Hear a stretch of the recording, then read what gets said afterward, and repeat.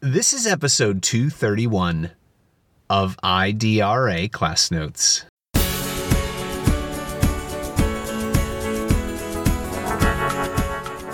I truly believe that Justice Brown Jackson is going to make a tremendous difference in the history and trajectory of the Supreme Court, particularly when it comes to education and the law. Certainly, folks are not holding back any punches, attacking her views on topics that we are struggling with as a nation around inclusive education.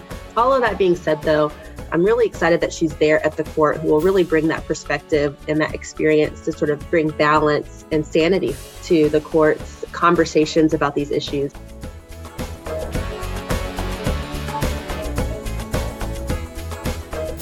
Hello, everyone, and welcome to the IDRA Class Notes podcast. I'm Paige Duggins-Clay, IDRA's Chief Legal Analyst. We are continuing our series of episodes on education and the law, where we unpack the stories of youth, educators, and advocates in our nation's landmark civil rights and education cases. Joining me on the podcast today is truly one of the most delightful people in the entire world, Thomas Marshall, IDRA's Policy Communications Strategist. Welcome, Thomas. Hello. Thank you so much for having me, Paige. Thank you for being here, Thomas. What do you want to talk about today?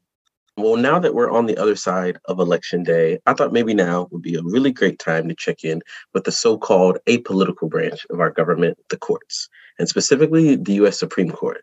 Now, I've been listening on the news and I keep hearing about how the U.S. Supreme Court's recent decisions have directly contributed to some of the political races and results around the country. So I just thought, Paige, I would ask you, what's up with the U.S. Supreme Court? What are some of the cases we should be paying attention to with respect to educational equity? Oh my gosh, what a fabulous idea. It's almost as if we planned to have this conversation today. Yes. I'm so excited to unpack this with you. It's a super important question and very timely, as you pointed out. As everyone knows, the U.S. Supreme Court is made up of 9 justices who are each nominated by the president to serve a lifetime term. Over the last 50 years, the balance of power based on ideology of the U.S. Supreme Court has swung back and forth like a pendulum, largely in response to the political and social issues of our time and each generation. This court is no different. In terms of education outcomes, the height of the Supreme Court's positive power and influence over educational equity arguably came with the landmark decision of Brown v. Board of Education, which, as our regular listeners know, is celebrating its 50th anniversary this year. You can check out the podcast where we unpack that. Absolutely. No, that was a really great podcast to listen to and definitely very historic. Paige, did the Supreme Court have any gifts for us to honor Brown's 50th anniversary? Gifts, indeed. I guess it certainly depends on your perspective. We'll talk about at the end of this podcast session. On Halloween, the Supreme Court heard oral arguments in a case grounded in the historic Brown decision. And yes, I'm referring to the affirmative action cases against Harvard and the University of North Carolina. We'll have more about that later. I'm going to be honest with you. It's a relatively bleak time for social justice advocates in the U.S. Supreme Court. We'll spend a few minutes at the beginning of this episode recapping what happened at the end of the Supreme Court's last term, and then use that framework to preview what we at IDRA are watching and concerned about on the court's current docket. But before diving into that conversation, I do want to highlight something truly extraordinary and worth celebrating. In other words, a gift, just like you previewed, Thomas. On June 30th, 2022, Justice Ketanji Brown Jackson took the bench as our nation's very first Black woman to sit on the U.S. Supreme Court. Over 200 years of American history, this has never happened before. As a Black female lawyer myself, I cannot fully convey the breathtaking beauty of that moment, of watching her take her oath of office as her sweet daughter looked on. Despite all of the coordinated, well-funded efforts to dismantle the promise of Brown and other cases advancing the rights of our nation's historically marginalized communities, it could not stop this bend of justice. To quote another iconic figure, nevertheless, she persisted. Absolutely, Paige. No, thank you so much for drawing that out. That was a beautiful, historic day, a really great moment for our American history. I remember watching as well, getting the chills from seeing that confirmation. So definitely thank you for spelling that out. How do you think Justice Brown Jackson's presence will impact the decisions and actions of the Supreme Court? You know, I truly believe, and I am an optimist, but I really think this is going to be true. I really believe that Justice Brown Jackson is going to make a tremendous difference in the history and trajectory of the Supreme Court, particularly when it comes to education and the law. Here's some fun facts about her. Justice Brown Jackson is the daughter of two graduates of historically Black colleges. Her father was an attorney who ultimately became the chief attorney for the Miami-Dade County School Board, one of the largest districts in Florida. Her mother was a public school teacher who worked in the South throughout integration, throughout the era implementing Brown. To say that she has a perspective on education and the law would be an understatement. And here's just another fun fact. She's quoted in her high school yearbook as saying that she always wanted to go into law and eventually have a judicial appointment. And look at her now. To put it simply, this lady knows her stuff, and I really think she's going to be making a significant impact. All of that being said, though, these shenanigans already happened as part of her confirmation proceedings. Certainly, folks are not holding back any punches, attacking her legitimacy as a justice, her views on topics that we are struggling with as a nation around inclusive education, inclusive curriculum, fights for culturally responsive education. And so I'm really excited that she's there at the court who will really bring that perspective within that experience to sort of hopefully bring balance and sanity, frankly, to the court's conversations about these issues. And we already saw that happen as part of the affirmative action cases that we heard about earlier on the podcast. Absolutely. And we're going to get to a little bit more of that, education pieces and kind of what's happening around the country. Paige, do you mind walking us through what happened last term and what the court's most recent decisions might mean for the future of educational equity? Absolutely. Listeners, I think if you're a person in America and you listen to a podcast, there's no doubt, there's been some seismic changes in our constitutional law as a result of the Supreme Court's decisions last term. So let me just start before we'll walk through a couple of these, big cases that really impact how we're thinking about civil rights law and education law particularly. But let me just offer first some big picture, takeaways from what we learned from last term. The first is that, unfortunately, there's really seems to be less concern with the quote unquote legitimacy of the court as an institution, despite the statements by, the Chief Justice, Justice Roberts, and others, advocates who are in the Supreme Court and around the Supreme Court. Polls and really common sense shows that a lot of what's happening at the Supreme Court is really undermining the public's confidence in its ability to be impartial, to be apolitical, which we foreshadowed at the very beginning. And what do we mean by that? What's the evidence of that? Well, part of the reason that folks are feeling that way is because this Supreme Court, perhaps more than any other, has demonstrated a willingness to revisit and, in fact, overturn decades of settled precedent and furtherance of, frankly, far right, really minority viewpoints and interests. For example, issues like affirmative action and others that we'll walk through today. Another sticking point that calls into question our ability to have faith and impartiality in this court is that it's really becoming clear that the justices' individual religious viewpoints are impacting and in some cases guiding decision-making. We'll see that in the rollback of what has been, since the founding of this nation, bedrock principles of separation of church and state. We'll see in this term a real retreat from those well-settled principles. Another sort of interesting things, which many podcasts have talked about, we won't go into detail here. A lot of law nerds really geek out on this, but it's worth noting that the shadow docket exists. And that sounds very ominous. What do I mean by that? The shadow docket is the popular name for what happens at the U.S. Supreme Court that's not sort of the marquee headline opinions, right? These are ordinary orders, a decision to grant a case and the Supreme Court and hear it, a decision to per curiam without hearing argument, to just issue an opinion without inviting folks to come and make their case, decisions to stay or overturn a stay in cases like voting rights cases. We saw that happening a lot in the election this year, the Supreme Court really having an impact on the availability of voting rights protections for states, particularly in the South. So we're really seeing that shadow docket decision-making creep in. And that really, again, contributes to folks feeling that the Supreme Court is not being fully transparent, that it's not acting with integrity, because rather than sort of bringing those cases out in the open, hearing arguments, making decisions in the shadows. So we're keeping an eye on that as well. And then finally, and this is probably the most important point, and it will continue to impact how we think about the Supreme Court certainly for the, this generation of legal advocates and beyond, is that there's really an increased reliance on this concept of originalism. And so you'll hear that a lot. I'll talk to you a little bit about what that means when we talk about some of these cases. But it's this view that the only way that we are supposed to, as judges, as lawyers, as the public, to view constitutional rights is through the lens of the original founding, quote unquote, fathers. Now, that's Thomas shaking your head. Yeah, I mean, it's deeply problematic on so many reasons, which I think are readily apparent, particularly considering the fact that most of the population today would not be included in concept of citizen or person even, right, as the original founding fathers. Of course, African-American people being considered only 3/4 of a person and women not having the franchise at all. And so deeply problematic, but nonetheless keeps showing up in this court's jurisprudence. Absolutely. No, thank you, Paige, for the way you're bringing out some really deep concepts and some interesting principles that the courts have decided to guide themselves on. I'm interested on what are some of the really specific cases that you've kind of drawn these principles from and some ways that education is being impacted in this sense. Absolutely. We'll see this originalism thread running through all 4 of the cases that I'm just going to highlight for you today.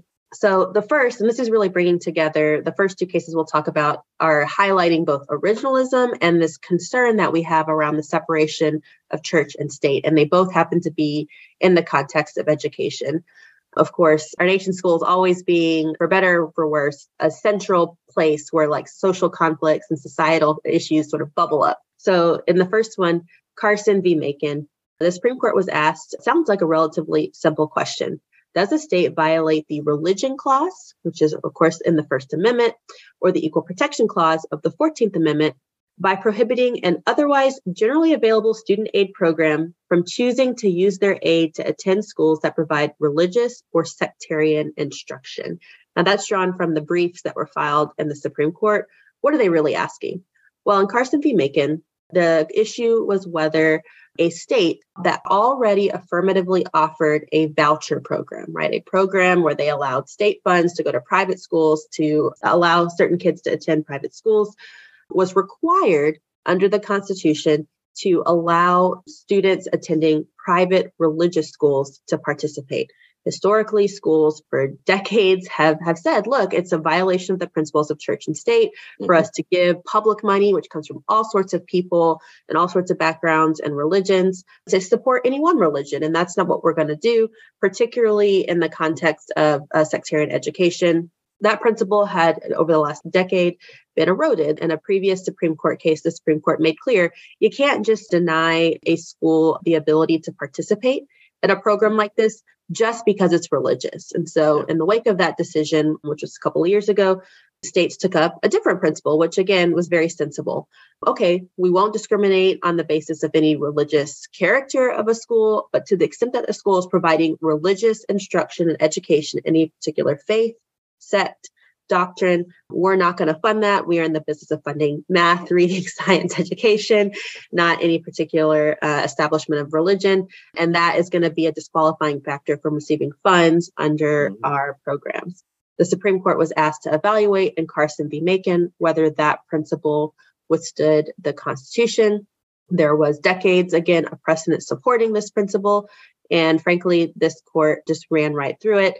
In that case, the court reaffirmed, really importantly, one of the most important takeaways from this case for advocates of fair school funding and educational equity: states have no obligation whatsoever to fund voucher programs for private schools. So it's very, very important to note. Very good language there. But it ultimately ruled that when states do choose to subsidize private education, they cannot exclude schools just because they provide religious instruction. And they totally ignored. I mean, when you think about like the human rights impact of this decision, right, the civil rights impact, the court totally disregarded evidence in this record.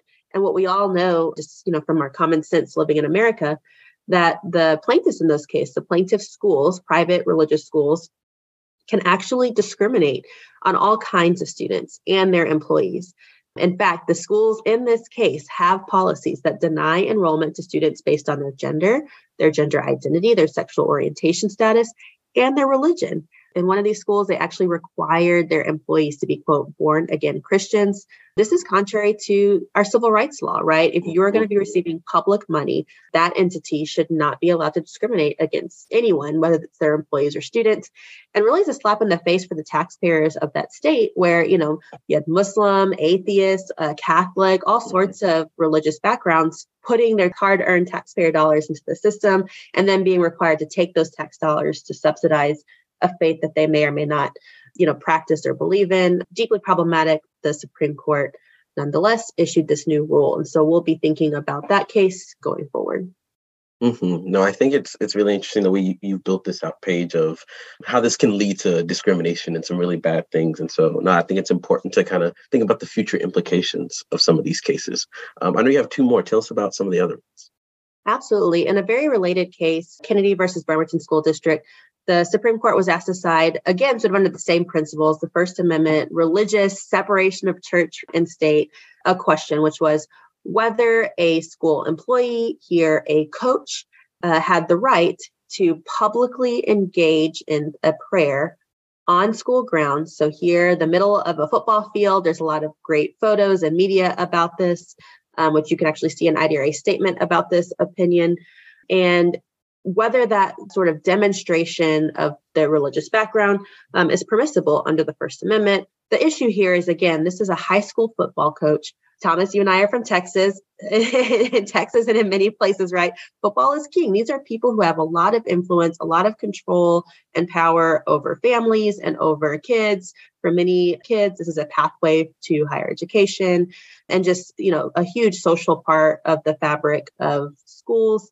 And so really organizing these events on the 50-yard line, there was a lot of evidence in the record that showed that there were plenty of kids who did not share the same religion as this coach, but nonetheless felt pressured and, coerced to participate in these demonstrations because they were worried that if they didn't, they might be benched or they might not have the same sort of favoritism to get access to a favorable recommendation or reviewing the tapes, right? The connections that coaching staff can come with. And there are also safety concerns. These prayers became such sort of a media spotlight because this coach was very prominent in how he was handling it, that reporters were swimming the field and fans were coming in. There was evidence that students were getting knocked over, athletic trainers were being, and cheerleaders were being scattered. And this really wasn't a safe environment. And so for those reasons, the school said, look, you can have your brief, quiet prayer. You can go off to the side. You can do it privately, but you can't do it in this public way for all these reasons. Supreme Court, again, building on this principle of church and state, or rather detracting from it, said that that was discrimination against the coach on the basis of his religion. So again, another step backwards in terms of the separation of church and state. And what we're really thinking about going forward is, what does this actually mean for schools? Can educators now lead prayers in their classrooms? And is that going to create a space that's conducive to learning and to equity in learning, making a safe environment for everyone, regardless of their religious background? And of course, that sort of decision applies broadly. It's not just in public schools. It applies to the public employees at large. And so I'm sure we'll see further cases sort of dealing with the gray areas of this decision going forward. Absolutely. Again, you talk about how these cases are opening the door for more questions and a lot of things that our teachers and educators and folks in the field are going to have to kind of grapple with based on the court's decisions. And so the last one that you're going to speak of around the New York State, I'd love to hear more about that. Yeah, so we've got New York State, and then we'll talk quickly about the Dobbs decision, which I've saved the most controversial potentially ones for last. Let's talk about New York State Rifle Association. We've been talking about this concept of originalism, right? And here is a case where it really sort of shows the nonsensicalness, frankly, of this approach to judicial decision-making. In New York State Rifle and Pistol Association versus Bruen, the Rifle Association filed suit against the state of New York, challenging a 100-year-old law in New York. Again, you're seeing the theme, well-settled law, had not been challenged, had been upheld many times, 100 years. And that law specified that a person who wants to carry a firearm outside of their home can get a license to do it. But you have to have a license. You have to be registered, right? And you got to be able to show, in order to get that license, proper cause. In other words, if you're going to carry a gun that's not for pure self-defense out of your home, you got to tell the state of New York why you need it, and you got to be licensed and make the state aware of that. And you got to have a special need for self-protection. And this is a law that has been passed in several other states, very common sense in terms of making sure that folks are being thoughtful about the reasons that they're carrying these weapons around our society.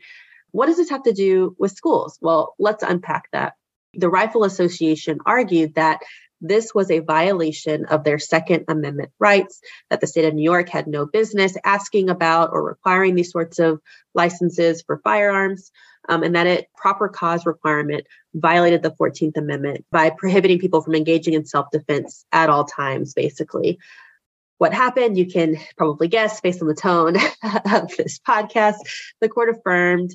The court rejected this argument that the state made in terms of saying that it was a really important public safety measure, that they were well within their constitutional rights to do it, instead saying that it violated these citizens' constitutional rights, undermining that law, which again had been on the books for over 100 years. Noted that there were 5 other states that are likely going to have to change their laws as a result of this decision. And it really changed the standard for how we evaluate Second Amendment rights and interpretation, and creates a lot of uncertainty. So when, if ever, can a state regulate how citizens can obtain firearms, what training requirements, what registration requirements, right, really opens the floodgates to challenging sort of, again, common sense, very important sort of threshold requirements for ensuring safety. And really, I think in this moment, right before this opinion was issued, the tragedy in Uvalde happened, right, which is very close to us in Texas and impacted people all over the country. Really, really horrific that the court would fail to consider the implications of this, ruling on public safety more broadly in schools specifically. I'll give one caveat. The court did affirm a constitutionality of state laws that prohibit guns in, quote, sensitive places, and mentioned in a footnote schools, government buildings, courthouses, polling places. So very conveniently, all the places where the judges show up. But schools were on that list, right? And so I think the future of this litigation will really focus on what is happening in those sensitive places. School safety is widely important, and especially something we care a lot about here at IDRA. So it's very unfortunately timed from the courts to decide on that. Our last one, really, really one that everyone has really heard about, the Dobbs case, of course, but really interested to hear about what this would mean for public schools. Yeah, thanks, Thomas, for that. And this is, I think, just a sad place to end, because this case has a lot of implications, not only for the constitutional rights of women in the United States, but also for the constitutional rights of so many other people. And I'll tell you why about that in just a second. This case is perhaps the poster child for people viewing the court as illegitimate, overturning a 50-year-old precedent, almost 50-year-old. I think Roe versus Wade would be 50 in February 2023, really building towards this moment. Won't go too far in the weeds here, but, long story short, the question presented was whether women have the constitutional right to privacy, which includes the right to access an abortion within particular time periods during their pregnancy. And the U.S. Supreme Court, I think unsurprisingly for many folks tracking this issue, decided that the answer to that question was no, reversing again nearly 50-year-old settled precedent, relying purportedly on this originalism context and framework. I think the dissenting justices in this case did a very excellent job highlighting the ways in that analysis was really flawed. One of the things that Justice Sotomayor wrote when she was dissenting from the majority opinion was opening that dissent with the line, "With sorrow for this court, but more for the many millions of American women who have today lost a fundamental constitutional protection, we dissent." We, of course, are always very mindful at IDRA of any time that the Supreme Court takes action curtailing a settled constitutional right, whatever it may be, because it signals, again, a willingness to revisit many others. And in fact, in this opinion alone, one of the other justices on the court, Clarence Thomas, who wrote a concurring opinion to this outcome, actually wrote a couple of sentences, totally unsolicited, suggesting that this court should not stop with the Roe versus Wade decision, that it should undermine all of the case law flowing from what's called the court's substantive due process jurisprudence. And so cases that flow from the 14th Amendment's due process clause, which includes some really notable ones. Griswold, which is an opinion about a family's right to privacy and access to contraception. Lawrence v. Texas, which is a Texas case holding that it's unlawful to criminalize being in a non-heterosexual relationship, and Obergefell, recognizing the constitutional right to a marriage equality. Notably absent from his dissent was reference to Loving versus Virginia, which also is based, at least in part, on the 14th Amendment substantive due process jurisprudence, in which the Supreme Court said that you could be in an interracial marriage between a Black person and a white person or any other race, notably Justice Thomas married to a white woman. Again, I flag this to say when people are thinking about the skepticism around the court and the really sort of self-serving interests that seem to be coming from some of these justices, this is sort of Exhibit A. What does this decision mean for public schools? Well, a whole host of things. Again, we're looking at the future of cases and how the court's going to continue to treat bedrock constitutional principles like affirmative action, for example. You can go listen to our podcast where we unpack what's at stake in that case. And in addition, there's going to be real impacts on the teacher workforce. For example, the teacher workforce is overwhelmingly female, and many of the teachers that work in our public schools are women and parents or pregnanting and making decisions about their healthcare and their families, sure to have an impact on our teacher workforce. It's also likely to have an impact on our students, right? Students become pregnant all the time. And in many cases, we know that the adverse impacts of childhood pregnancy can be very challenging. How we support kids who are no longer going to have access to this kind of healthcare in places across the South, like Texas, like Georgia, and elsewhere, is going to be a really critical point. And not only, getting access to that healthcare, but all the attendant issues that come with requiring and forcing, anyone, especially a young person, to carry a child to term. Childcare, healthcare, insurance, postpartum care, mental health care, right? Things that we know that our states and our nation are just abysmally poor at doing. So that is really the state of where we are. Nonetheless, we persist, right? And, there are some cases on the docket this term that will continue to challenge our current concepts of justice and equity. And we'll be back with another podcast soon to unpack what else the court is thinking about this term. Absolutely. And I know this is a lot to take in terms of the information and can be sometimes sorrowful, but I appreciate the persistence that you leave us off with. And I think that's a really beautiful note for us to think about as we're doing this work of advocates. But thank you again for walking us through all of that, Paige. You did a masterful job. We're almost out of time, but perhaps you wanted to talk about a couple of the cases that are going to be happening in the court's current term. Yeah, we can unpack these in a future podcast, but just to give us a preview, last month, the Supreme Court heard arguments in the affirmative action cases. IDRA led an amicus brief, as our listeners know, in that case. And so we're watching that one very carefully for all of its implications. Another interesting racial justice case that was just heard last week was a case about the Indian Child Welfare Act, which involves the rights of Native American communities to have access to and protections for the integrity of their family. That law is also at risk based on some litigation out of Texas. And that's really important because the way that the court approaches the question of whether a statute can sort of be, affirmatively cognizant of race or ethnicity or origin is going to have implications for other, statutory interpretation cases. So we're watching that very carefully. And then, several others, which we'll unpack in future episodes. We will have a session debriefing on these in the future. And you can always learn more about these cases, the court's last term, and find resources about how to continue to pursue educational equity in the face of potentially adverse Supreme Court decisions on our website and in the notes for this podcast episode. Thank you so much, Paige. I'd like to say that Paige is the most delightful person in the world instead of me, as she said at the front. But no, thank you again for listening to another episode of our Class Notes podcast and listening to another rendition of our Education in the Law series. We hope to hear from you soon. And thank you so much, Paige. Thanks, everyone.